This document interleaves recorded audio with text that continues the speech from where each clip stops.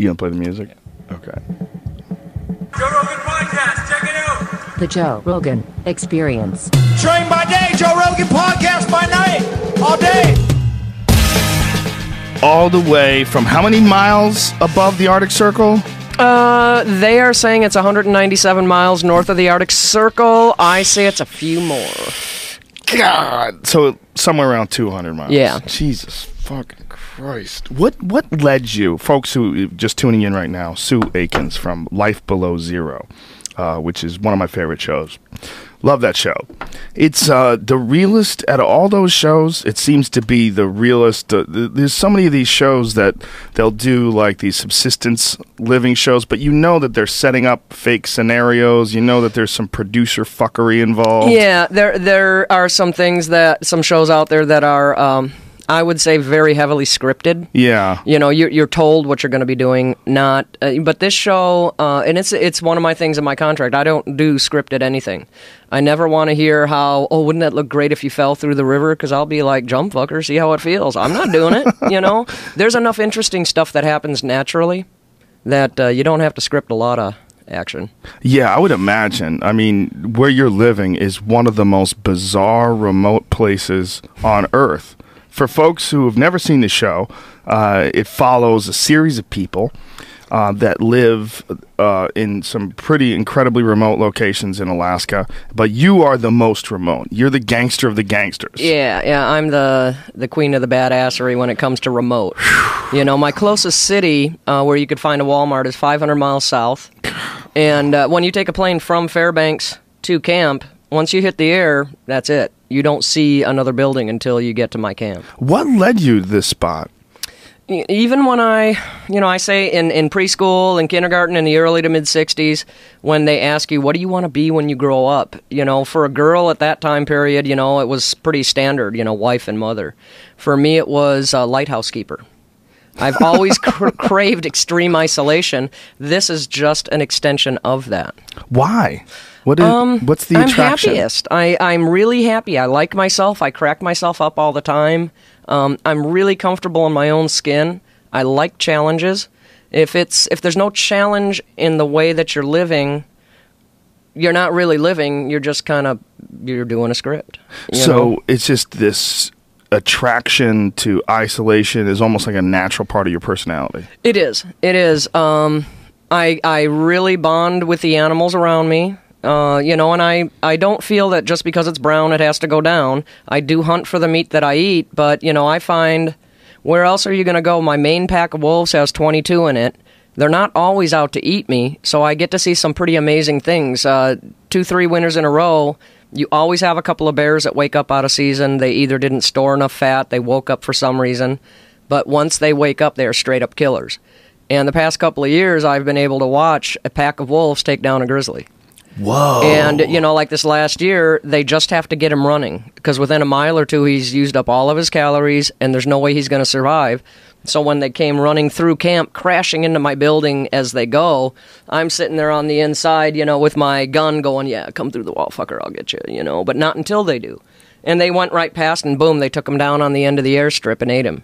So those are things that I get to experience that, for an adrenaline junkie, somebody that's always pushing the limits, that's pretty skookum. That's pretty good. What was that like? That had to be insane. Watching a pack of wolves take out a grizzly. Yeah, well, it is because, you know, it comes at the time of the year when I have 24-hour darkness. So I only have a limited amount of space where I can see them, and then poof, it's gone. I don't know if they're going to come around and come back inside. I don't know if they've finished it. I don't know if there's a couple of rogue wolves waiting for me to come out. So your own existence then becomes quite limited to inside until you know that it's clear. What a fascinating way to live life. Yeah. 24-hour darkness, too. I didn't even think of that. Yeah, well, my sun is going to set for the last time this next week. And in Barrow and Prudhoe Bay, they get a little bit more sunshine just because, or a few more sunsets, just because of their location. They're not around mountains or hills. I've got a mountain to the north, the south, and the mountain range to the east. So I lose it a couple weeks before they do. And then I won't have another sunrise until March. Wow. So did you saw these wolves or you heard them chase down the bear? Like, how do you know what took place? Did you put a spotlight on it? You get a little bit, during this particular time frame that it happened, you get a little bit of ambient light. You don't actually have the sun, but your sky will lighten a little bit. And even when the moon is out, it lights up. It's an all-white landscape. It lights it up. And I routinely, even in winter, as long as it's not blowing a gale, I go up on my rooftops and I'm always looking around. You always want to give yourself as much advance notice on anything coming in. It could be a food source for me. It could be a predator. It doesn't matter. I want to know what's around me. And that's where I saw something going on there, and I saw a big red splotch, or what I assumed was red. And so I know something was bleeding, something was attacking something, and then I could make out as it got closer that it was a bear running, and the wolf pack was in the river and down. There's 22 wolves, and they just tag him to keep him running. Once he wears out, they've got him. Wow. They're so clever. They're top predators, and they're top predators for a reason. And they live in that. They genetically are predisposed to succeed. So, for me as a human being there, yeah, I've got guns, I've got other things, but, left to your own devices, I mean, we are nowhere near top predator. And they are the only predators that are that size that act in a pack. Yes. Yeah, they think together, they chase people into funnel, or they chase animals into a funnel. And there's a hierarchy. Yeah. You have the alphas who control the whole thing. They control who's going to mate, who's not going to mate, and if you go against the rules, you're kicked out of the pack. So then you have rogue wolves, and so you got your solitary units. Wow! And you're living in these houses that you're living in. They seem like they're made out of like cloth or something. They are. They're Quonset tents. Now, for clients, in order for me to be there, as a Caucasian, I'm not allowed to own property on the North Slope. So for me to have a lifestyle there, I have to lease land from the state and have a profitable business. If the business stops being profitable, they have the right to eject me. So there's, and people say, oh, it's reverse discrimination, and you have to stop right there. There is no forward or reverse. It is a fact. I knew that going in. And so it's a challenge. It just becomes a challenge. So the clients can stay in the trailers. There's bear-proof, soundproof trailers they can stay in. Now, if I stay in that, it's a very small amount of headspace for me. I don't like that. The door's open to the outside world. You have to get your life down to all of the doors. My final door going to the outside world opens inside, because I guarantee 15, 20 times a winter, I'm going to open that door and it's a wall of snow. I have to dig a tunnel so I can get out and open have an open space. If I had a door that opened to the outside world, I wouldn't get out. So I've trapped myself. But the tent that I live in, I'm not allowed a permanent structure, so I have a tent. And You're not allowed a permanent structure? No, because I'm leasing the land, and you have to, everything has to be mobile in case they, for whatever reason, tell you your lease is up, you need to leave. So everything either is on tracks, or it's a tent that you can take down, or something you're willing to throw a match on and burn. You're not allowed to have a permanent structure. That's a strange set of rules, isn't it? I mean, it seems like no house is permanent. They knock down houses all the time, and even the term permanent is kind of weird. Yeah, but Alaska still, if you want to break it down, we still have squatters' rights. We still have, if you're allowed permanent structures, then perhaps you're allowing a squatters' rights situation to develop. I don't really care about the background rules. I just tell me what the rules are, and I'll meet the challenge.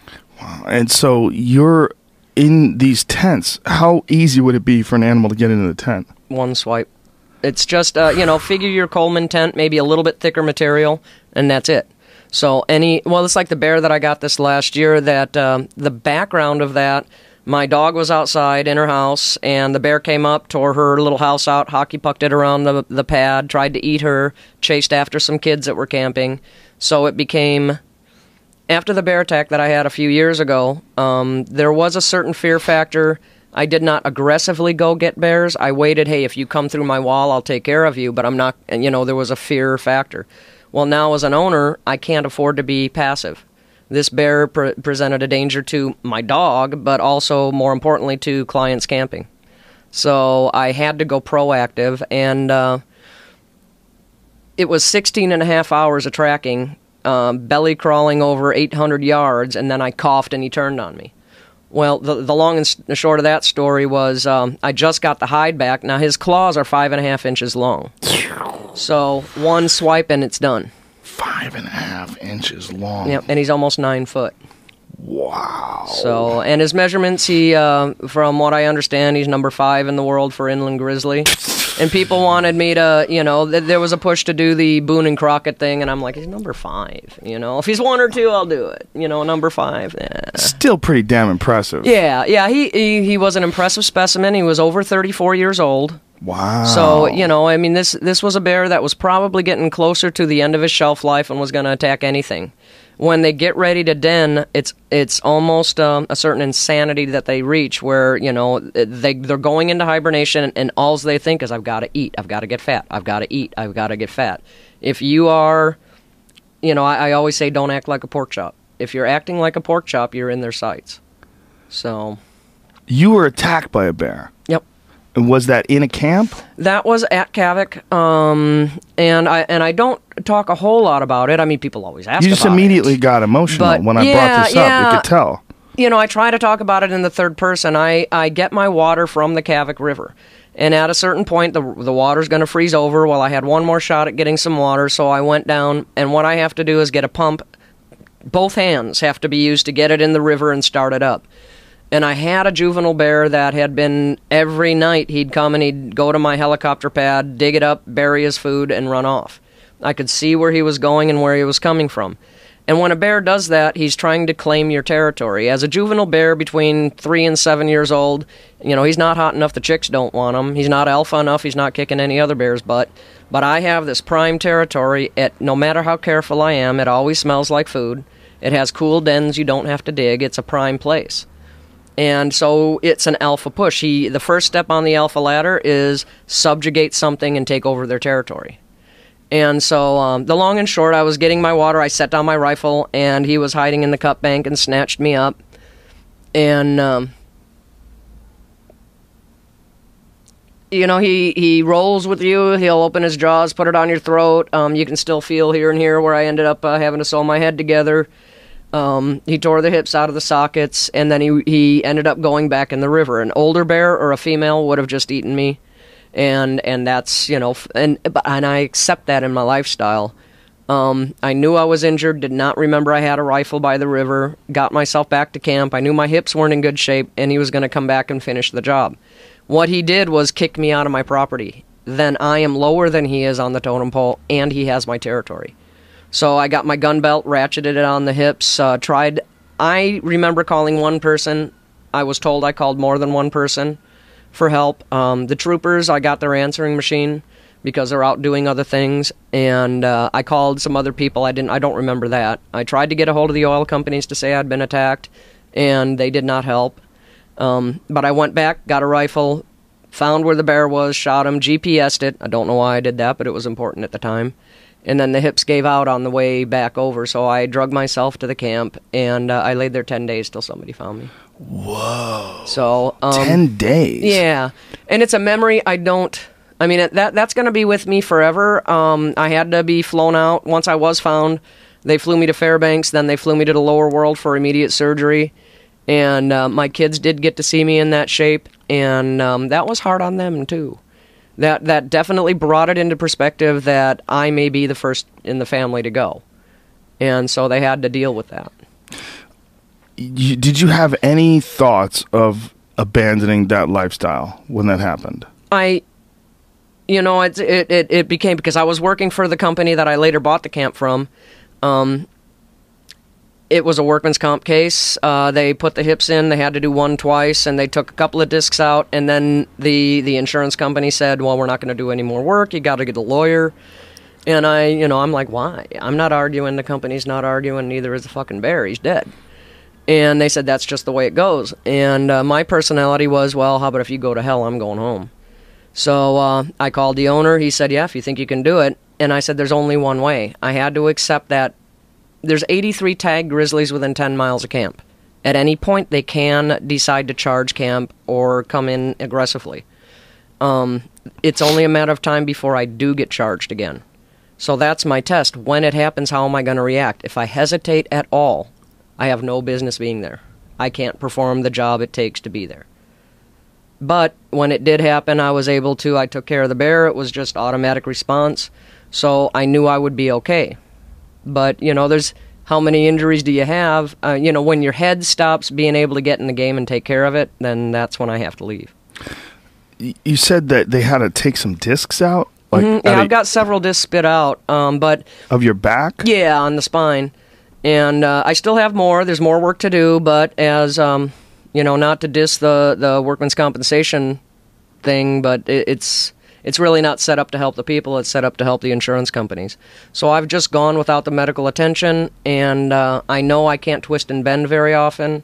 I know what some of my limits are, and I try to work around it. Well, so do you have bulging discs, or when you say discs went out, like? Yeah, there's spit out. There's one that's spit out pretty hard. Twisting into the right is not good. I have to, when I lift things, I have to be careful, because when the bear got me, he's twisting, and your body's just not meant to do that. It's an outside force applying pressure and twisting. It's not a good thing. So, but as with anything, it's like for me, I was a couple of years later, working on the overhead electrics and fell straight down from 22 feet, broke both ankles and the bones in my right leg. And that's where at the beginning of the episodes, you see that I'm having surgery and coming back to camp. I've since had a few more things that I've had to look at. You beat up your body so much, and I'm not a spring chicken. I mean, I'm not the crypt keeper, but, I'm going on 52. At some point, my body's going to say, bitch, you want to do that, do it on your own, because I'm checking out. Right. So you must, if you're going to do this lifestyle, you must always assess, reassess, and be extremely honest with who you are, what your limitations are, and how can you work within those. It's just such a strange life to be drawn to, not just to be isolated like that, but to be isolated in this really vulnerable way where you're in tents. It's so crazy. It's not for everybody. It's not for everybody. I would imagine it's for like one of the smallest percentages of people on the planet. But you're very personable, you're very friendly, you're very smart. So you're not like this fucking Ted Kaczynski wacko living in the woods. That's shining. Yeah, you know what I'm saying? I mean, it's like you seem like a person who enjoys being around people. I do. People assume that because I live alone, I am antisocial or I'm running away from something. And that's not the case. I run to a lifestyle that I enjoy, and I really enjoy being social, but I'd like to know when it's going to start and when it's going to end. I don't want to live extremely social, but I love engaging in it, and then like a hit and run, I know when to leave. Right. So you'll come into town, hang out with people, talk, and they go, "Okay, you guys take care. I'm just going to be by myself in a tent." Yeah. Well, and then you no matter where you live, it's a good idea when you're in a social situation, learn what's healthy for you and what's not. There may be people that you are quote unquote friends with, but they're toxic. Right. I mean, cut the toxicity out of your lifestyle and enjoy it. Yeah, without a doubt, that's great advice. But aren't bears fucking toxic as shit, too? Bears are bears. They don't wake up and say, "Oh, that Sue, I think I'm going to knock her around today." Right. I mean, they are animals, and there's an instinct, and there's a drive to survive. And sometimes I get in their way, and I'm in their sights. Like this summer, the troopers even came by several times and said, we need to know that you have an emergency plan. This is going to be one of the worst aggressive bear seasons ever. How do they know numbers, that? Because the numbers are so high. As man decides it's going to, like the caribou herd size, they count it and they go, "Oh, there's too many caribou. Let's up the amount that people can harvest." Well, when they do that, it went from 2 a year to 5 a year. In the villages, it's 10 a day. So you're putting all these bones and gut piles out there. Well, your predators are going to eat those, and then their numbers are healthier. They reproduce more. And then all of a sudden, like this year, the caribou migrated out a full 5-6 weeks early. And so their main food group left the North Slope. So then you have all these bears roaming around and nothing to eat. But here I am walking around like a little pork chop. But the bears this year, I had 8 that were circling camp just religiously every day, but they never did anything. They weren't dickheads. They didn't come through the walls. They didn't ransack. I'm very careful with garbage and everything else. Whatever I have to have in camp, it has to be flown in. Well, it's a protected ecosystem. You can't just go bury your garbage or leave it in bags. I, by law, have to take all of the garbage and even human waste, separate the liquids and solids, burn everything to its lowest ash, bag it up, and send it to town. So you have to burn poop. Yes. That's hilarious. Well, only if you're not doing the job, because I don't laugh when I'm doing it, man. I'm just saying. Do you have like a furnace? Like how? I have a big incinerator. Oh, okay. Yeah, I mean, it's not the greatest job on the planet, but it's a job. Right. You know, I mean, I don't go cook food right afterwards. I clean up. You have a profitable business up there. Like, what do you do up there? Kavik used to be an old oil camp, and now, you know, my goal is I want to be the first 100% green camp in the middle of the oil field. So I've turned it into sort of a twisted bed and breakfast. It's not a hotel like you'd find here where you have, you know, so many story building and these really cool rooms. They are soundproof, bear-proof containers, like a trailer, on tracks that you can stay in.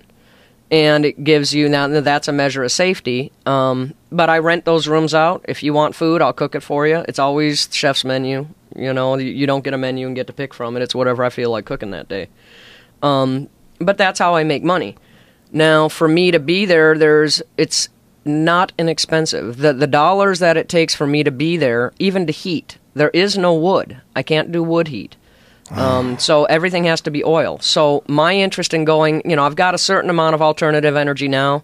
This winter I'm working on a big project, and hopefully by next year I'll be 100% green and not needing any fuel. So is it possible to be solar? I mean, when you say 100% green, like what? Well, I've already got some solar panels and wind turbine, and but solar 8-9 months of the year doesn't do me a whole lot of good. Right. But so wind is the major one. So I'm adding in new large-scale wind turbines, more solar. I will always have to have a generator as a backup. But like, for example, when I first got there working for the other company, they used a 100 kW generator 24 hours a day, every day. And there's also 150 kW. Well, that's going to be over 100 gallons of fuel a day just for the generator to provide electricity. Wow. And so, you know, the actual per day, you're talking between 100 and 200 gallons a day. I've got that down to 6 to 10 gallons a day. So I've already made a huge stride in making it better. And how have you done that? I changed all the electrics. You know, there used to be a theory in the oil fields because some of those companies have a lot of money to spend. If they don't spend their whole budget, they don't get a new great big budget. So there's a theory that you don't need to be more efficient. You obviously just need a bigger gen and more power cords. So every time you plug in a power cord, you have what's called line loss. You know, and that's, I guess, one of the neatest things about the lifestyle I have is, you know, I wasn't born knowing how to do diesel mechanics, and I tell people, you know, the only thing I used to know about it is how to bake bread. In other words, I knew nothing, but I'm learning. And it's just like electricity. I don't like electricity, but I have to learn how to do it. So, you know, you learn line loss. If you keep plugging in extension cords, you may have 100 kW when you start, and you only get 80 kW at your final ending point because you've lost so much of it along the way. So I improved the electrics, did more direct wiring, fell and hurt myself in the process, but got back up and did it again. Learned wind power. I have a big battery bank, and I can store power and use it later. That's my entire internet system that I put in 12 years ago. It runs off the battery bank. When you say internet system, how does that work? Back when I first got there, and I was working for the other company, I said, hey, we got to get internet. The analog phones, there's two types of signal for cell phone usage or phones. You have an analog signal and a digital. Analog travels much further than a digital. Digital only goes 27 miles. Well, I'm 83.5 miles from Dead Horse. No matter what I do, I can't get it, throw the signal again. It's still not going to reach me. Well, the government took away the analog signal and privatized it for themselves. So I knew you're going to have no communications other than a satellite phone, which is horrendously expensive. So I told the owner, I said, you need the internet out here, you know, and he says, yeah, no. At this point, you know, technology where it was then, you have to get over the curvature of the Earth to clip the satellites. So he said, if you want it, you're going to pay for it. Well, all right, there's a challenge. It cost $8,000 to get the dish, fly it up, get the tech, and I worked with the geologists to find the bedrock, and I bounced a signal off the bedrock, and I haven't lost signal yet. Wow. So, you bounce a satellite signal off the bedrock. I catch it as it bounces it off the bedrock. Rather than people that point it where they think the satellites are going to go, like here, I point it directly down. So as the signals are hitting the bedrock, I get it. Wow. So, and it was a risk. I didn't know if it would... How did you calculate that? I brought the geologist in. I had an idea. I'm great with ideas, but I don't know if they're bonehead ideas or plausible. Is anyone else doing something similar, or is this just completely your I don't original know. They invention? may. They may now. Nobody was then. But you just came up with it on your own. Yeah.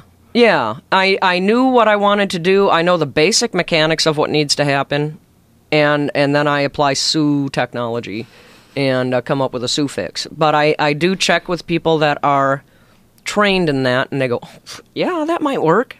Well, okay, it's worth $8,000 for me to check it out. And what kind of like download speeds do you get up there?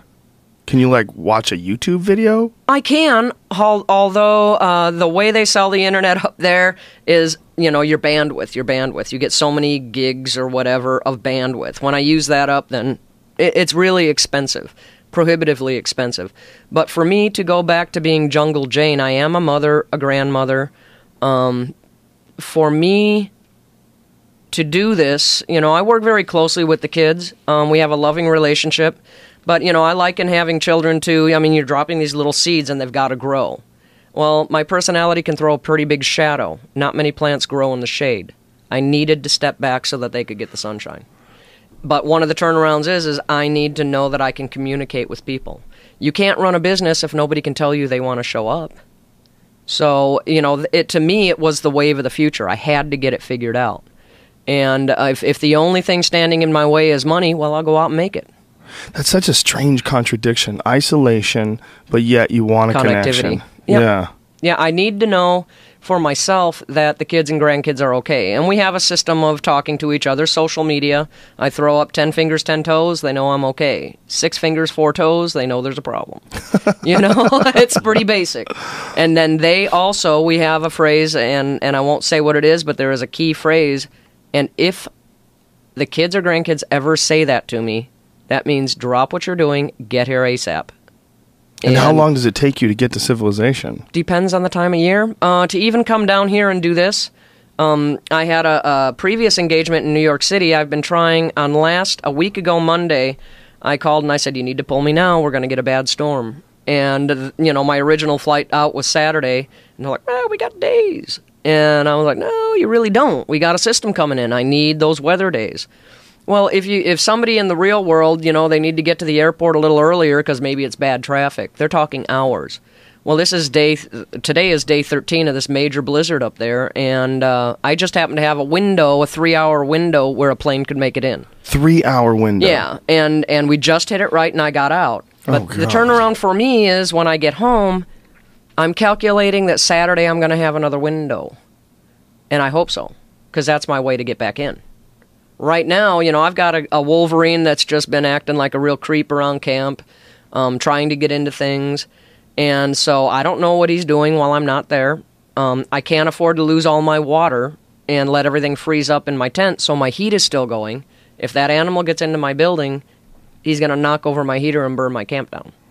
Wow. I don't know till I get there what I'm dealing with. And that might be happening right now. Could be. Can you go to Google Earth and look at your camp? I suppose you could, but you're going to get a delayed picture, I believe, with Google Earth. But I do have 2 webcams. And I did check this morning.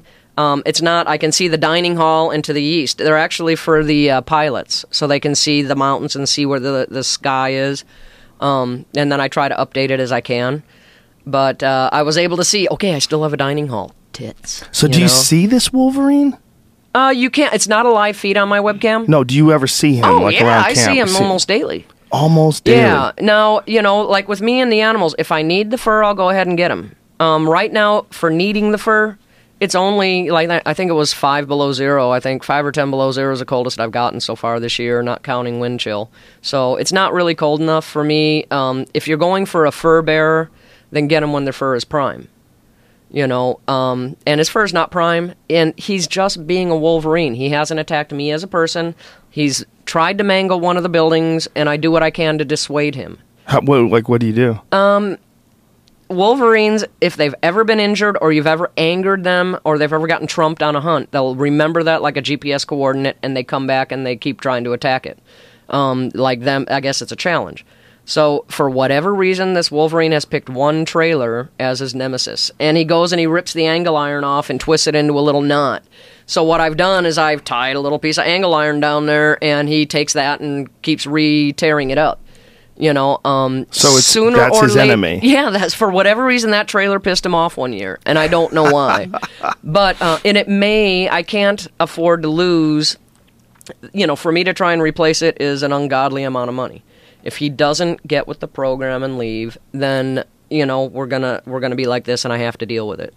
But right now, he can't help being a Wolverine. I can't help not wanting him to ruin my stuff. So it's.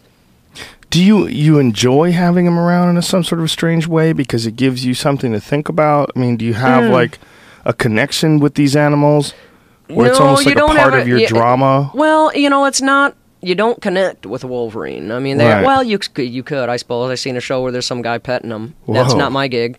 But I don't think, it'd be like somebody, if there was a race of people that, bigger than we are, and they come in and I'm drinking my coffee and he tags my ass. I mean, that would be a bum day. I don't see any reason to shoot an animal simply because it exists. So what I can do is hopefully I'll just keep dissuading him and he'll go, wow, she's crabby, and he leaves. Or it'll come down to, I've got to take him out because he's now costing me revenue. So he might start tearing up a different tent. He may, or he's going to go in and he attacks the walls. I mean, I can only let it go so long, but I'm willing to bet that if I keep, he keeps trying to come in and I keep dissuading him, sooner or later he's just going to say, wow, whatever, and leave. But I do enjoy the animals in their natural habitat. I enjoy, I've been able to see one of the moodiest grizzlies up there. She's tagged, and her name is Marty. Well, a couple of years ago, and she is, 38 years old or something like that now, or she was then, but she ended up popping out a couple of babies. Now, she's the worst mother in the planet. She'll let them get 2 miles away from her. And which, for a hiker, it's really easy to get in the middle of mama and cubs. So I try to warn people. But I was sitting up there on the roof of my, I call it the perch, and I'm watching, and here's Marty crawling up the hillside, and there's still a snowfield, and she goes, wee, and slides down. Here come the 2 cubs, wee, and they just all day long played, and they were so loving. So it's really, it's a dichotomy. I see the aggressive side, but I also can appreciate the maternal, natural side. Yeah, and you're dealing with the same species that almost killed you. Mm-hmm. You're watching them play. Well, and even to do the lifestyle at all, and I don't care what part of the world, if you're going to go this remote and immerse yourself in their territory, you have to be comfortable with your own death. Not the same as having a death wish, but like with my kids and grandkids, we do one big meal a year, and whether it's over the Skype or whatever, I tell them, tell me 3 things you can't stand about me. What did I do that really pissed you off? But tell me 3 good things. And I do the same for them, and it's, just a very honest relationship. I have accepted that I may die due to either conditions or animals out here, and I'm okay with that. That's, a roll of the dice I'm willing to accept. But we each year tell each other, I love you for this, I think you're a douchebag for that, but you know what, I'm going to miss you when you go. And, over my life I have this big chest, and I've been filling it. All the cool, crazy things they've ever heard about me. And some things are there's some things in my life, even as a very young person, that were really fantastic. And so I take the photographs or the proof or whatever, and I stuff it in this box. So when I go, they're going to be able to open that for the first time and see, oh my God, that really happened. Oh shit, look at that. But it'll be a pretty cool chronicle. Your life, do you find it really rewarding to be out in this incredibly wild environment? Like when you come to a city, like you go from that to New York City, is New York City just like a cool little vacation for you? And then do you appreciate the wild, or do you appreciate New York because of the wild? Or both? Does that make sense? When my lifestyle, the challenges I face and overcoming that, there is such pride in yourself that, oh my gosh, I did that. How cool is that? In being self-sustaining. When I was really little, I terrified of the dark. But now I live in a place that's dark for 9 months out of the year, there are always challenges. Know yourself, better yourself, When I go to a city, a bear, I know exactly what he wants from me. Pretty much. He's either going to eat you or he wants something here or he's just passing through. But it's a pretty honest relationship. He wants to eat me. I don't want him to. You go to a big city, and I'm used to seeing my horizon. I'm always checking things. There's no trees, there's no buildings, there's nothing to mar my horizon. I go to New York, and you can't go 8 feet, and you've got a 60-story building. How the hell do you check your horizon? How do you know what's coming at you? You see people, but you cannot be guaranteed. When I see a bear and he's charging, I know he wants to attack me. You see a person walking down the street, you don't know whether he's going to pull a gun out of his pocket, shake your hand, pinch your ass, or wave goodbye. You don't know. So that's a predator that I'm pretty impressed people want to be around. You know? And like when I got here, I look at all these lights and all these people, I'm like, oh my God, and they're here on purpose. Wow. Together.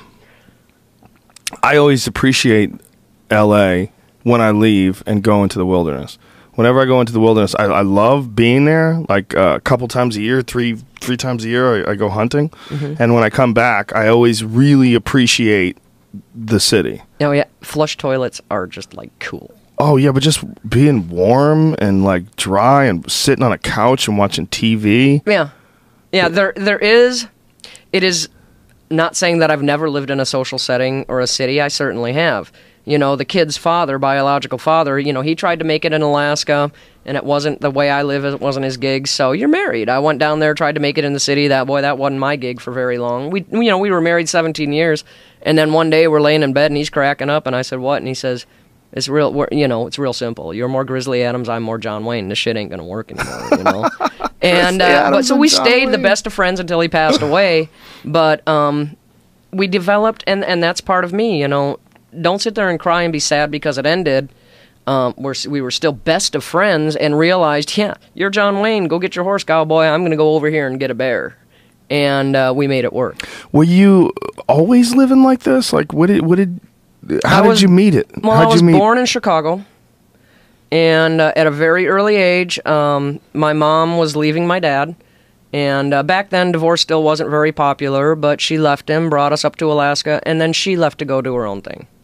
So, very quickly, I had to get used to living in a tent, hunting, and I finished school very early. I graduated high school just before I turned 13. Why'd you have to get used to living in a tent and hunting? I don't get into that part of my life very much, so, because, I love my mother to death. I've never walked a mile in anybody's shoes, let alone 3 feet. So, what made her decide to go from Chicago to Alaska and then leave us and to our own devices and go to something else, I don't know. And how old were you when this was going on? Young. And, but she's still alive. I've never held anything against her, and that's the thing. I mean, when people, they hold grudges on other people or they let it affect their lives, how many people are in therapy saying, when I was 10, this happened? Well, fuck, it's 40 years ago. Get over it.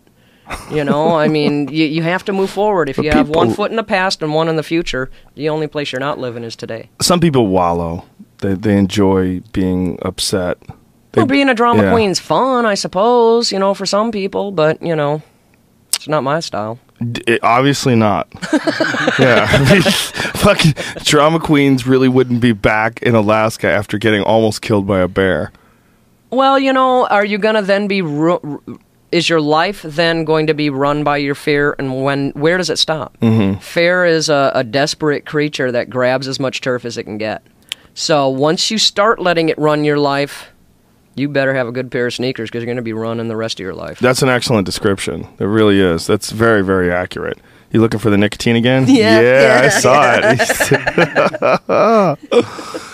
Do you anticipate living there for the rest of your life, or would you be interested in a similarly sort of isolated but different environment? Or do you have a personal, I don't plan that far ahead. I currently am enjoying the hell out of the challenges and thriving with what I'm doing.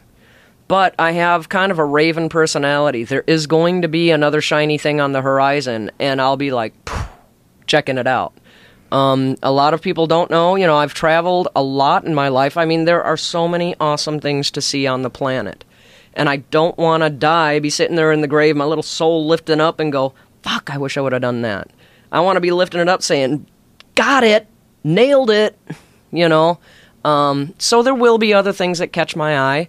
My body is getting older. I've beat the hell out of it. I'm probably not going to stop doing that. When I can no longer function at Kavik, and make it safe for people, then I don't have any business being there. There's so much to see and do. And is that how you've always run it? You've always run it as sort of a bed and breakfast? Yeah, the company that owned it before, I know, the person that used to own it, the company, they were friends of mine, and they came looking for me. I used to have a 400-mile trap line along the Jim River and had a bunch of sled dogs, and that's how I lived for a long time. Wow. You go 400 miles up, sending your trips, 400 miles down, checking them. All by yourself? Yeah. And then I did marry again. That did not work out as well as I would have liked. But Did you marry another trapper? yeah, he's somebody I knew when I was little, and I ended up in Alaska. He was going to come up there, and we used to joke around because he used to say, "I'm going to marry you," and I'm like, "Yeah, I'm never getting married. Sorry, sucker." But on his way up, he got 2 avalanches. He turned around, and married somebody else, and I'm like, "Well, a real man would have made it, you know." But it ended up, it was not a good thing. He went a little bushy up there in Kavik, and bushy? Yeah, What's where that? you lose your perspective, you know. When you're all alone, there's no social, there's nobody saying, "Ooh, you can't wear," like in the winter. I wear my long johns and jammy pants as long johns all winter long. I try to gain 20 to 30 pounds minimum to go into winter, because when I get stuck at 50 below in a blizzard working hard, I'm going to lose pounds every day. I don't want to come out being unhealthy, so I go in being a little junky. Wow, that's interesting. So it's a strategy. Yeah. What do you eat to ensure that? Whatever I want. Just eat a lot of cake and pie Well, and... you know, my body, if you listen to your body, it's going to tell you what it wants. Even a pregnant woman, when she's craving pickles and ice cream, she probably needs salt, potassium, and calcium. So you break down your craving into what's in there. Oh, okay, and you can eat something else, but it's going to give your body what it needs. Your body can only remember where you last got it from. So it's going to throw all these wacky things together and say, eat chocolate bananas with raisins and, some steak. So break it down. You need iron, you need calcium, you need potassium, you need niacin, so go grab it. Do you ever have any vegetarians try to stay up there with you? I do. I Really? cater to, I do vegan, You vegetarian. You do, really? Yep, gluten-free, diabetic, any nutrient diet, other than there was only one group, and I don't know what they call themselves, but they will only eat an apple that fell to the ground. It has to commit fruiticide or something. And I'm like, yeah, no, I can't do that one. Oh my God, people are so crazy. It must be very difficult to get vegetables up there. It is. I try to do a garden every year, but for me at my location, when I used to do oh my God, I'm having a hard time putting that out. Visqueen. It's a type of plastic, but it has a very oily smell. Bears are attracted to oil. And so every time I'd make a Visqueen greenhouse, it would start going good, and then the bear comes up and tears it apart. So, and my area is much, much, much more volatile with the weather. I will get snow and ice at least once a month. This year I got my first big blizzard the third week in August, and it never went away. Wow. The caribou migrated out, and that was it. I froze up. Third week of August. Yeah, I have 4 or 5 feet of snow now. And, I've already dipped into the 5, 10 below zero range, probably 20 below zero with the wind chill factor. What's the lowest it ever gets up there? My thermometer only goes to 100 below, and I peg it every year. And that's the real temperature. You add some wind on top of it, and it gets psycho. Oh, my God. And then you'd start compiling that you're in a tent with a thin piece of fabric. How do you keep that warm? Yeah, how do you keep that warm? Sometimes you're just going to have to put on the gear. There's been times where, the wind is your biggest enemy. So as the winter goes on and you're building snow up the sides of the building, I try to let it get 6, 8 feet deep because that's a form of insulation. Mm-hmm. But where the wind hits your fabric, it's going to wick away the heat as quick as you can make it. So I have battery-operated fans to convect the air, and then sometimes you're just going to wear your winter gear for a week or two until the temps come up. 100 below zero. That's incredible. I do this thing called cryotherapy where I step into this chamber. It's 237 degrees below zero. You do it naked. You just wear your underwear.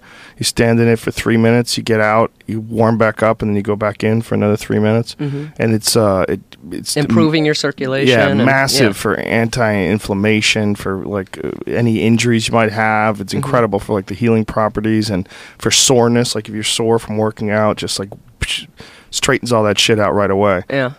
But but that's just 3 minutes. I'm not Well, it's sleeping. like for me, the equipment that I have a 1.5 mile long runway. If somebody wants to land in the winter, I've got to get out and work that runway. Yeah, how do you do that? I have a Bobcat.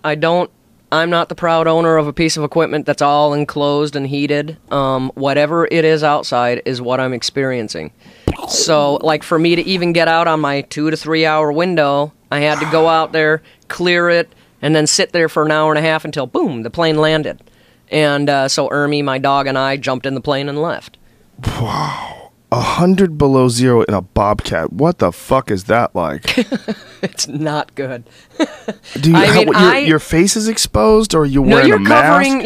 You're covering as everything. much as you can. I'm not the biggest fan of Polypro. It's in the end a plastic product, and it will, at a certain temperature, instead of keeping you warm, it's going to turn hard, and then it's going to conduct the cold. So I'm not a big fan of Polypro. I like natural materials. Fur, it depends on what the temperatures are. I do have 2 fur outfits, one with the fur facing in, one with the fur facing out. At those temperatures, you're going to wear both. And you get out there and you just get your work done. The fur facing in and the fur facing out, so you have like several layers of fur? Yeah. You make these yourself out of bear, or? Usually caribou. And so, and if you go back to the very first episode when the oil and everything got stolen, a lot of my things got taken too. So I am in the process of making new outfits. Who stole your oil? I'm not going to get into that. But you know a person did it. I did find out who did it. Oh. And for me, the legal battle, so sure, I go out and I sue them and I say, hey, you took this amount of money in fuel. Well, they have more money than I do as a company, and they're going to be able to stand the battle longer than I can. So I'm going to spend 4 times as much to get back a little bit of money. The North Slope is a place that even if we don't live anywhere close to each other, word spreads like wildfire. That company is having a hard time even getting business now. Because they stole from you. Mm-hmm. Good. When you lose, respect is something that is absolutely earned up there, but it's lost so easily. Why would they do that? Why would they steal oil from you like that? Just because it was there and they could get away with it? They thought they could, yeah, and they did. But, and they had people use, now the camp is mostly ecotourism and ology. That's the majority of the money that comes through. Bird watchers, Northern Lights viewers, scientists trying to get their groove on. But August and part of September, that's when the hunters show up. And when I had to leave to have my surgeries, shut down the camp, this company thought, hey, this is a great way I can bring people in. I don't have to pay for anything, and they're going to be warm, and they're going to use the equipment. But I did find a bill of lading that they left behind. They threw away their garbage. They did not burn their garbage. So I went through the garbage. But in the end, what is it worth? How long were they up there for? I would say they ran people through for a solid month. Wow. Yeah. But, the point is for me... What a bunch of fucking shitheads. A choice. Do I choose to live in the negativity of that and drag myself through several years of court over it? Or do I just go beyond it? Right. They have to live with being a dickhead. I've moved past it. So you say August and September you have hunters up there in your camp? Uh-huh. And is it because of the caribou migration? Yeah, 3 of the major herds migrate right through camp. The Kavik River Valley is, if you go into the different geologic papers, professional papers, even in the late 1800s through the mid-1900s, the Kavik River Valley is very unique among the watersheds there. My variety of plant life is far different than it is in other ones. Well, the type of lichen that a caribou eats and moss that they eat to gain the most fat for their journey out is right in that valley. Now, it is in other places. That white stuff. I've seen that stuff on the ground it's before. multicolored, but yeah, they eat lichen and moss, right? And that's where they gain their fat. Well, I have a high concentration of it in that valley, so they want to migrate through. No guarantees implied. Because, like this year, they just lifted their collective cow heads and moved out. And really unusual that they did. Now, looking back at it, winter hit with an iron fist and hasn't left yet. So, it was a smooth move. Somehow they knew it was coming and they left. But, yeah, go figure that one. But I pay attention to my plants. Sometime in August, I start peeling the bark off the willow. If it's easy to peel, the plant still thinks there's going to be plenty of good weather. once it starts to really get tough and it's sucking up to the skin, well, all the sap is being reserved and that plant's getting ready for winter. It may be 80 degrees outside, but the plant is telling me to get the hell ready. So, meteorologically speaking, I can get on the internet and look at the weather systems and say, oh, I think this is going to happen. But I go outside and look at my plants and my animals, and I know what's going to happen. That's amazing. So you could tell by just pulling the bark off of a plant? That tells me that those plants are getting ready for weather that I may not be thinking is coming, but they do. That's amazing. How the fuck do they know? I don't know. Wow. $1 million question. They know, and the caribou know. Everything knows. All of a sudden, like there was one year and all the bears, rather than like they'll dig their dens into the side of the bank, and when the water starts to rise, it comes in and wakes them up. And a bear's favorite food is cub. So the boars wake up the male bears usually first, and they run around, find the other dens, and eat the cubs. Yeah. But then one year, all of a sudden, the bears came up and about 3,000-foot level, 2,000-foot level, started digging dens. And I'm like, I called Fish and Game, and I'm like, wow, what the hell's up with that? And nobody's ever there but me, so I'm like, dude, I see this going on, and what's happening? And they said, I don't know, but all the bears, the ones that are collared, they're all moving up. And I was like, oh, shit. So I try to get everything set up in camp because that usually means an excessively high amount of snow, which means an excessive amount of water and flooding in the spring. So I try to get everything ready. By watching what they're doing, I can set camp up differently to be protected from a flood in the spring. That is amazing.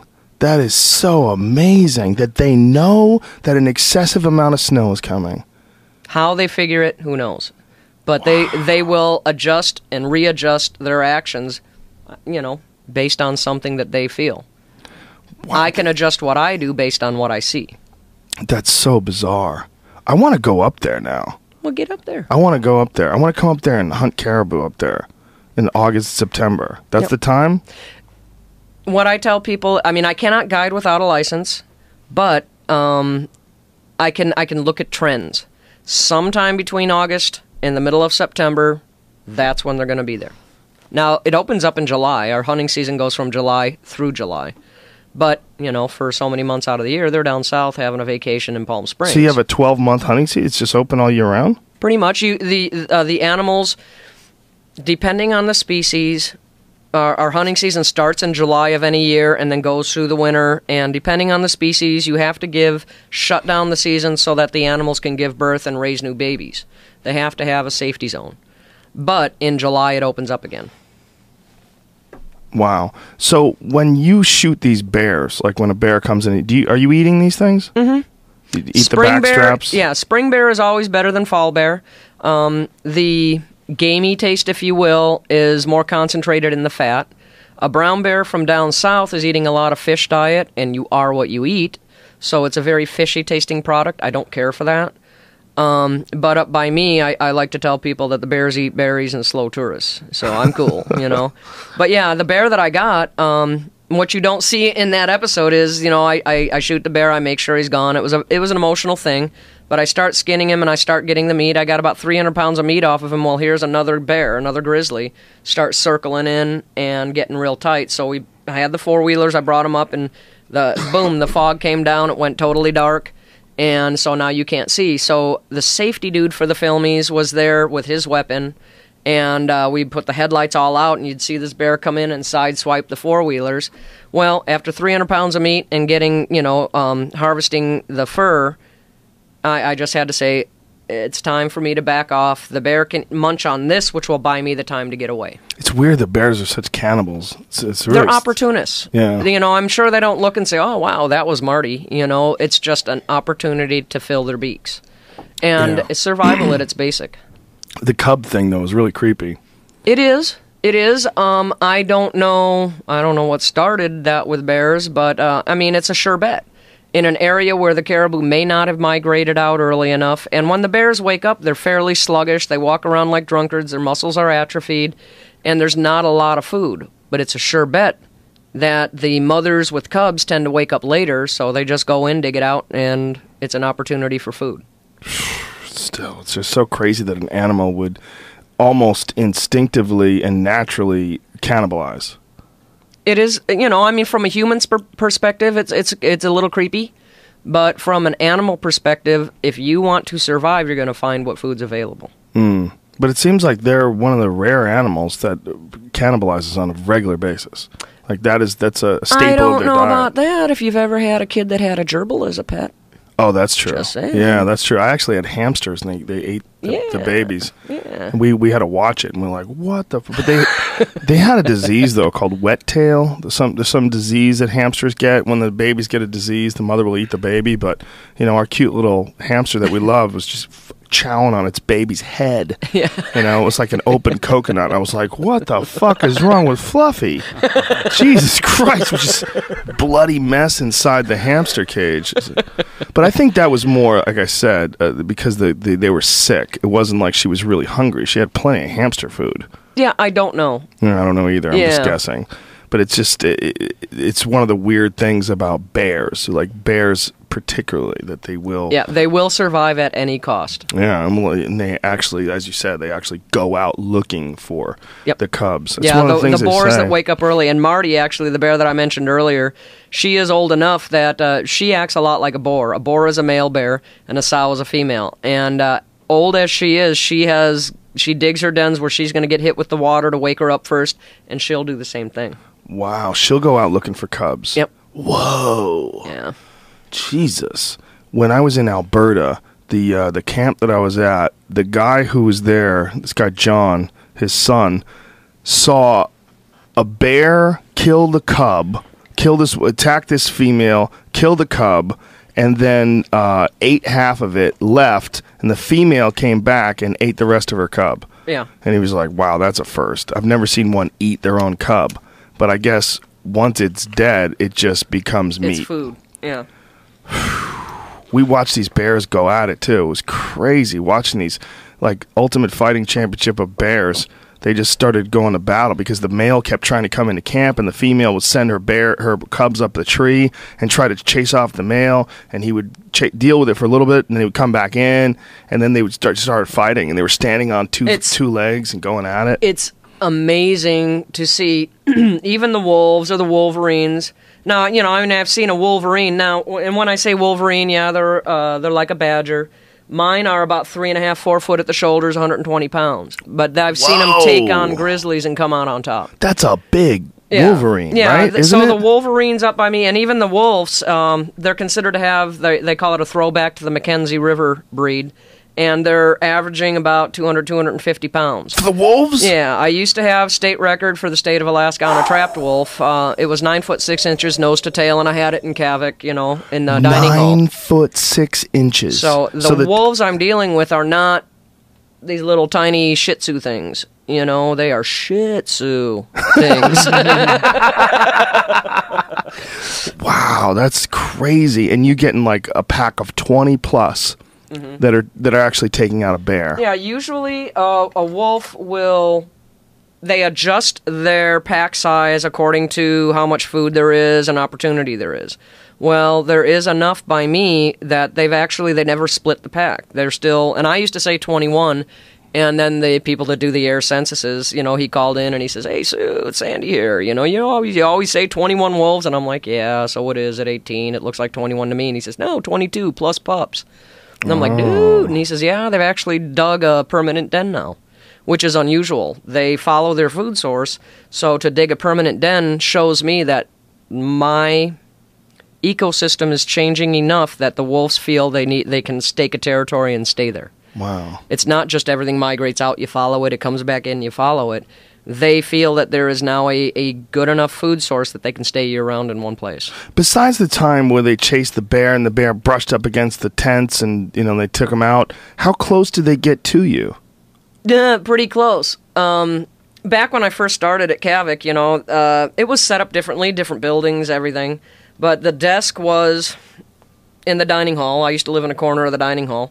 And so you have a window out here on the wooden end cap, and I'm doing the stuff for work, and you just had a feeling something was behind you. And I turn around, and I'm nose to nose with the big black wolf. His head was stuffed right through the window. So I go to reach the gun, and he just slipped down and ran. So he kind of had a feeling that you were going to shoot him. Or knew Yeah, he that just you needed were, to get the hell out. Yeah, you were making a move that was probably a bad thing I was for him. doing a shady move, so he needed to get out. But I don't know how long he was back there, and he certainly could have chewed me up. But he was as curious about me as I was about him. And it seems like if they're making a den and having cub, they probably have a steady supply of food. Yeah. Fairly. Now, am I on that food group? Probably. Do they normally go, oh, yeah, let's find a city and start attacking people? No. But I'm not a city. I'm an individual. So, but like when my granddaughter, when she first came up there to visit, and she was 5 or 6, and every time she got more than 10 foot away, here out of the riverbank, the big gray wolf would start slinking. Ooh. So I had to tie a rope from her to me, and she couldn't get more than 10 foot away, and which frustrated her. So I took her for a walk down to the old fox den where the little babies were, and all of the little bodies are there, and bones are there, and the wolf had gotten in and eaten them. And she was all bummed out, and I turned her around to walk. Now, we had not even 2 minutes there, and here's a wolf track about this big, and I have a picture of her hand next to it, and it was right in her footprint. And I said, okay, and she says, he is stalking me. Wow. And I said, yeah. So what does that tell you? I said, where is he right now? And then her eyes got big, and all she sees is brush. And I said, yeah, we need to get the hell out of here. Wow. You are a Scooby snack. And you're carrying a gun the entire time you're doing this? Oh, yeah. You don't go anywhere without a gun? Nope. And when the kids get up there, I teach them with little weapons first. They get a .410 shotgun and a .22 single action. And they learn gun safety. And then, like my grandson this year, he came up, and for the first time, he got to take down a couple of caribou and feed his family. I helped him prepare the meat, and he took it back down south. So my granddaughter, though, that's the difference in I have to celebrate who she is, not who I am, when I'm with her. And after her first year there, I asked her as I was bringing her home, I said, so you going to come up and visit, Nathan, my grandson, he's all booyah about coming back. And I said, so do you want to come back up and see Grandma? And she said, well, Grandma, I love you, right? And I'm like, yeah. And she says, but I'm going to go visit Uncle Jesse and Aunt Megan because they do mani-pedis and they like to shop. They do mani-pedis. So for her, she's a girly girl. Mm-hmm. Anything sparkly, shiny, and pink is on her hit list. So I told her, I said, well, okay, you can't bum out at your brother when he gets to come up. But when I do take a break, I'll hook you up. We'll go to Laughlin. And we'll go get big-ass sunglasses, drink Virgin Mai Tais, and go shopping for dresses and get mani-pedis. So I have to celebrate who she is, not necessarily who I am or who I think she should be. Right. Well, good for you. So. Now, you live in a place that doesn't have any trees. Mm-mm. Why is no, that I'm just several because, hundred miles above the tree line. Is that because it just gets too cold, the weather's too harsh? I don't have soil. There is no soil. You have ice, permanently frozen ground. You have rocks on top of that. Maybe a little silt, but that's a round rock. Silt is a round rock. It's not soil. Mm-hmm. And so it's very difficult for things to grow. And with the growing season and the cold temperatures, things grow very slowly. So it's just, it's not a climate that trees can grow in. So this is an incredibly inhospitable environment to a lot of animals. So why do animals live up there? Like what keeps them coming back? No matter where you are on the planet, whether it be a form of bacteria, look at an asteroid. You've got bacteria and viruses that grow. Why? Who knows? Life finds a way. Wow. And life finds a way 200 miles above the Arctic Circle.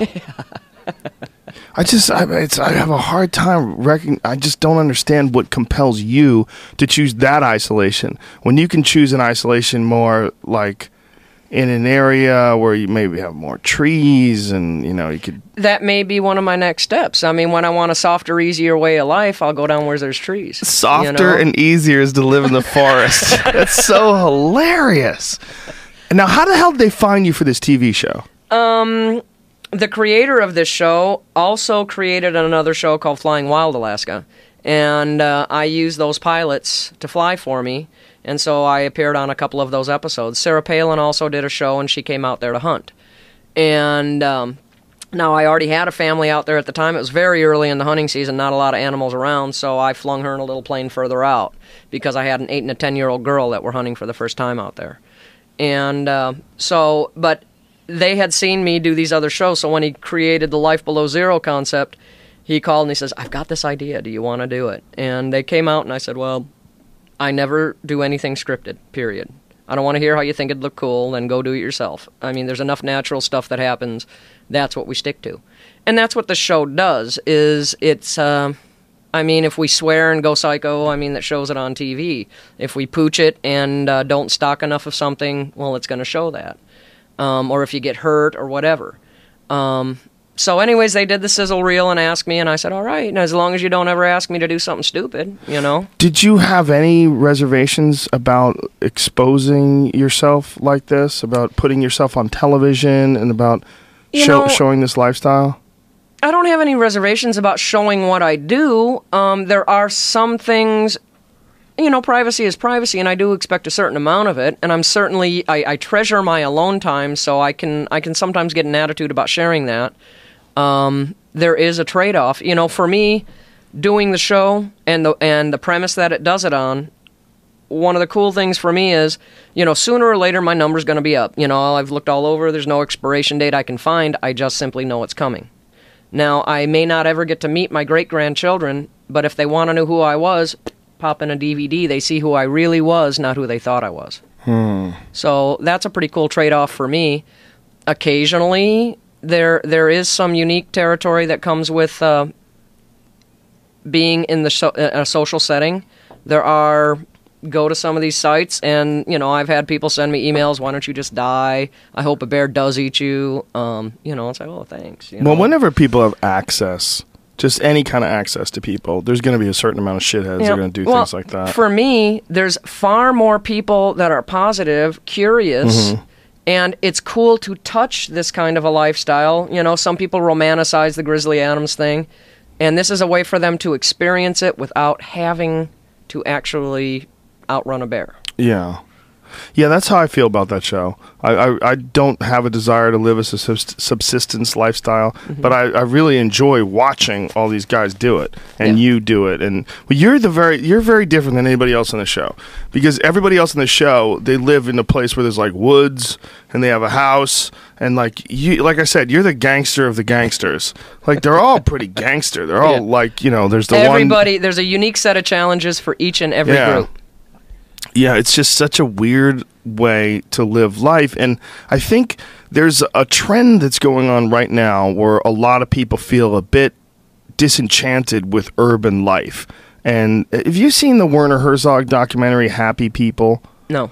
It's called Happy People, Life in the Taiga, A Year in the Taiga River in Siberia.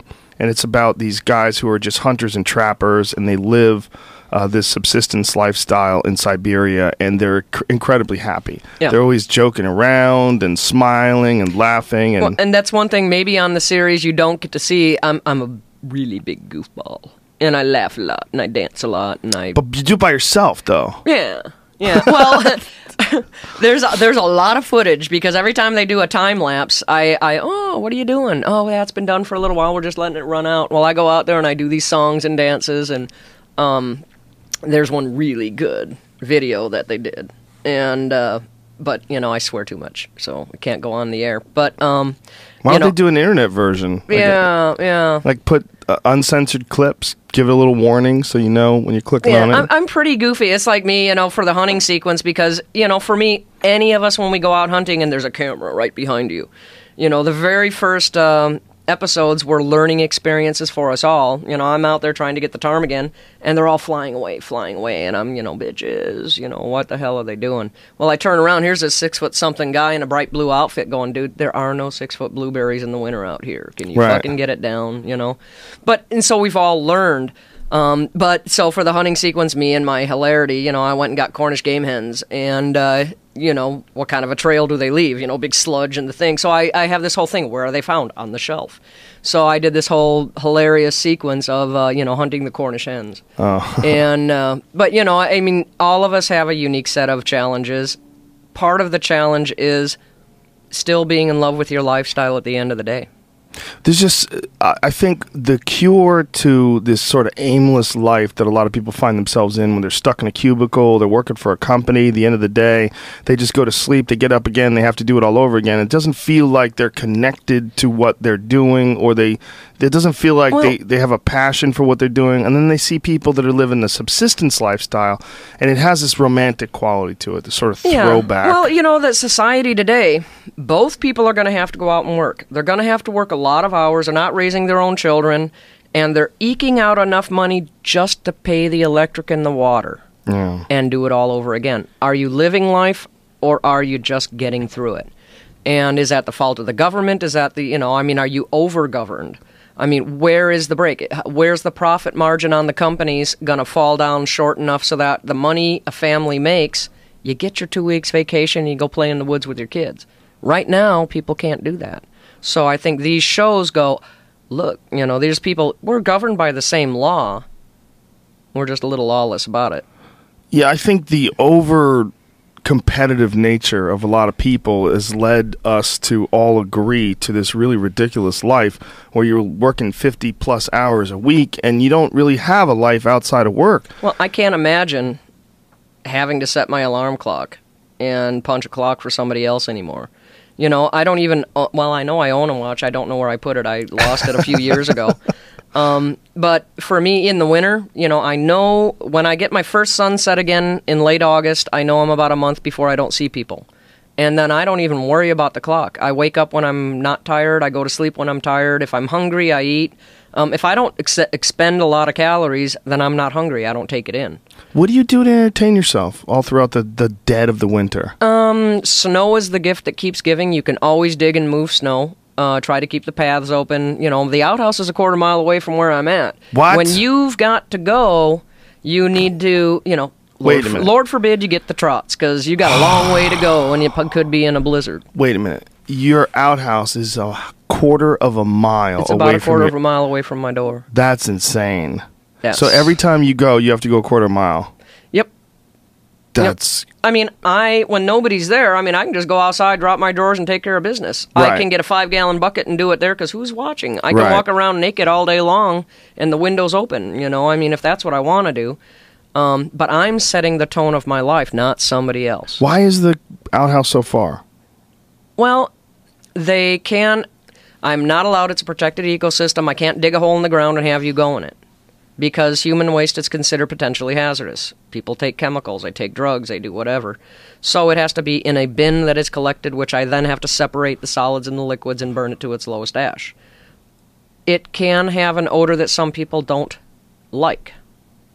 Therefore, you don't want it right next to the dining hall. But a quarter mile is really far. Not when the next city's 500 miles away. It's all relative. Right, but when it's 100 below zero. Then I can always grab a bucket and do it in a bucket. I understand. You just adjust to your own lifestyle. And you don't mind in the summer walking 100, whatever it is, how many 100 yards? How many 100 yards is a quarter mile? Well, a quarter of a mile is 5,000 and chump change, so you got, 1,200 to 1,500 foot that you're going to go, so 500 yards? Yeah, you walk... I don't mind that. Why would I? I got a leg cannon on, something jumps out at me, I'm going to jump back. A leg cannon? Yeah. What do you like a 44 Magnum or something? Well, I've got a couple of 44 mags. Some have shorter barrels, some have longer barrels, and I just got a 454 pistol, so with a chest harness. There's something I'm going to be doing here in the near future where I felt I needed something a little bigger, a little closer to the chest, because I'm going to need hands-free. What are you doing? Can't tell you? Is it a part of the show? Yes. Okay, well, I'll tune in and I'll watch. I'll learn from that.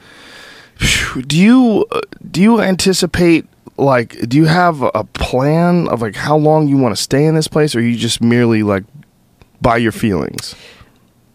For me personally, no, I don't plan. When like I say, Raven personality, there may be something awesome that I find out about, or I see, or I want to do, or maybe I want to go gold panning for a while. I don't limit myself. My vision is my own, not anybody else's. But because I am only there through the grace of having a lease with the state and a profitable business, if that turns around, or the state or anybody else says, look, there's been a land swap, it's no longer owned by the state, these people don't want you there, it may be out of my control when I leave. So, and that's something that, I have to reconcile. I'm also not a spring chicken, not that I'm the crypt keeper, but my age and my body is starting to wear down, so I need to read the signs. Right, you need to plan for the future. Yeah, life happens. What if I can't see well anymore? Then hunting my own meat probably isn't going to be real successful. What if I break another couple bones in my body? I just had some more foot surgery. I've got to have the feet worked on again from when I broke them. I had a difficult time walking this summer. So I had one procedure done, and I'm going to have a couple of more. What if that doesn't come back? Are the bones do they heal in proper way? I have a lot of scar tissue. The tendons reacted poorly. A level of pain, I mean, I did it for a while, but I was barely, walking. So they did. I went down just to see the doctor. He ended up doing surgery on both feet. So that was kind of a trip. But he wants to do some more procedures to try and help the situation. If it doesn't get better, I have to change what I'm doing. And then you also have the downtime after surgery where you can't do anything for a while. Yeah, I didn't take downtime. I couldn't afford it, so I just dealt with it. Wow. This time I'm going to try to give myself 2 or 3 days of downtime. But life keeps happening whether I like it to or not. I can't let all of the chores go. I have to, whether I like it or hate it, I have to keep fueling my heat tank. If I don't have fuel or oil in the heat tank, I don't have heat. The longest I've gone without heat up there is 2 months, and I just cubbied up in all my winter gear and waited for a fuel delivery. 2 months? Mm-hmm. And what time of the year was this? That was in January, February, the coldest time for us. And it was not pleasant, and I didn't enjoy it. And I don't necessarily ever want to do it again. If I have to, I have to. But I don't want to. But you don't know what's going to be thrown at you. What if a blizzard sends something? If somebody dropped a pop can on the tundra and I don't know about it, in a 80, 100 mile an hour breeze, that's going to become a missile that might take out my tent. So I have to have several places, another tent that I can go to and live in. That gets taken out, a trailer that I can live in. And you also have to be able to get to those tents, so you have to be able to make a path. Ropes. I tie ropes. But to get through the 8-foot deep snow. You tie ropes. You can tie it to the roof line. You can tie it to the bottom. And you wear snowshoes and just walk on the top of it? When an emergency happens, you don't get to pick what you're wearing. Well, how do you get through 8-foot deep of snow, though? It depends on the type of snow. If it's hardpack, you walk on top of it. If it's soft, you swim. Wow. So swim through the snow. Mm-hmm. How much has changed since you've been doing this television show? I mean, has the attention of the show changed your lifestyle in any way? Has it changed how you interact with the people that are coming into your camp? No. I mean, I am who I am. I smoke cigars, swill single malt, and swear a lot. It doesn't change who I am. The basic needs of the camp are set. Now, some people, I don't have a lot of people that come in just because of the show. Kavik is extremely remote. The dollar value it takes to get to me precludes some people from being able to do it. But there has to be some crazy dude out there that's in love with you that watches the show. Yeah, goes, that's my gal. Is that what you're getting That's at? my gal. Yeah, there was one that showed up this year, and actually for a couple of years I've been trying to set up, and it was, bringing the family out to hunt, whatever. And then it was like, they can't make it. Can I still come out? Well, yeah, it's going to cost this much, Assign their room to them. I'm busy working, come in, and this person had moved into, I call my personal building the Twinkie. It's long, yellow, and filled with goodness, right? So I come in, and here's this dude laying in my bed, and has decided that, we're in love, and he had his old thing going on in his head. And he got very upset when I told him to get the hell out, and he laid hands on me, put his hands here, and was holding the knife, so I had the gun on my hip and put it in his chest and said, you just brought a knife to a gunfight, you lose. What? So wow. I had military people, some of the SEALs were there, and they held the guy. I called the plane and kicked him out. That's it? Just kick him out? Yeah. Why don't you just feed him to a bear? Seems like that would be the best way to get rid of him. I wouldn't want that guy coming back. Fuck that guy. No. Well, all of the bush companies have a no-no list, and they know this person or that person or this. Nobody flies in unless they ask me. Right. And the troopers know that should I feel threatened, I'm not going to shoot for the kneecaps. I'm going to take them out. Does anybody keep tabs on this fella? I don't know. That's a bad human being. You should just fed him to the bears. Yeah, that's not my gig is just getting him out. Yeah. It's like anything. You neutralize the threat, kick them out. Chances are, they got to live with themselves, and they're probably not going to want to embarrass themselves again. Some people have an amazing ability to distort reality in their head to the point where it's not living with themselves. The rest of the world's I get interesting emails sometimes, and Men in prison seem to find me awfully sexy. But, and none of them, they're all innocent, I'll tell you that much. I bet. They're like, if I just get out, I could live with her up in the middle of nowhere. There's one. He's done 27 years of 4 consecutive life sentences for killing his wives. He didn't do it. How many wives? 4 wives. He killed all 4 of them? Well, he didn't do it, obviously. Been framed, yeah, obviously. He's been framed.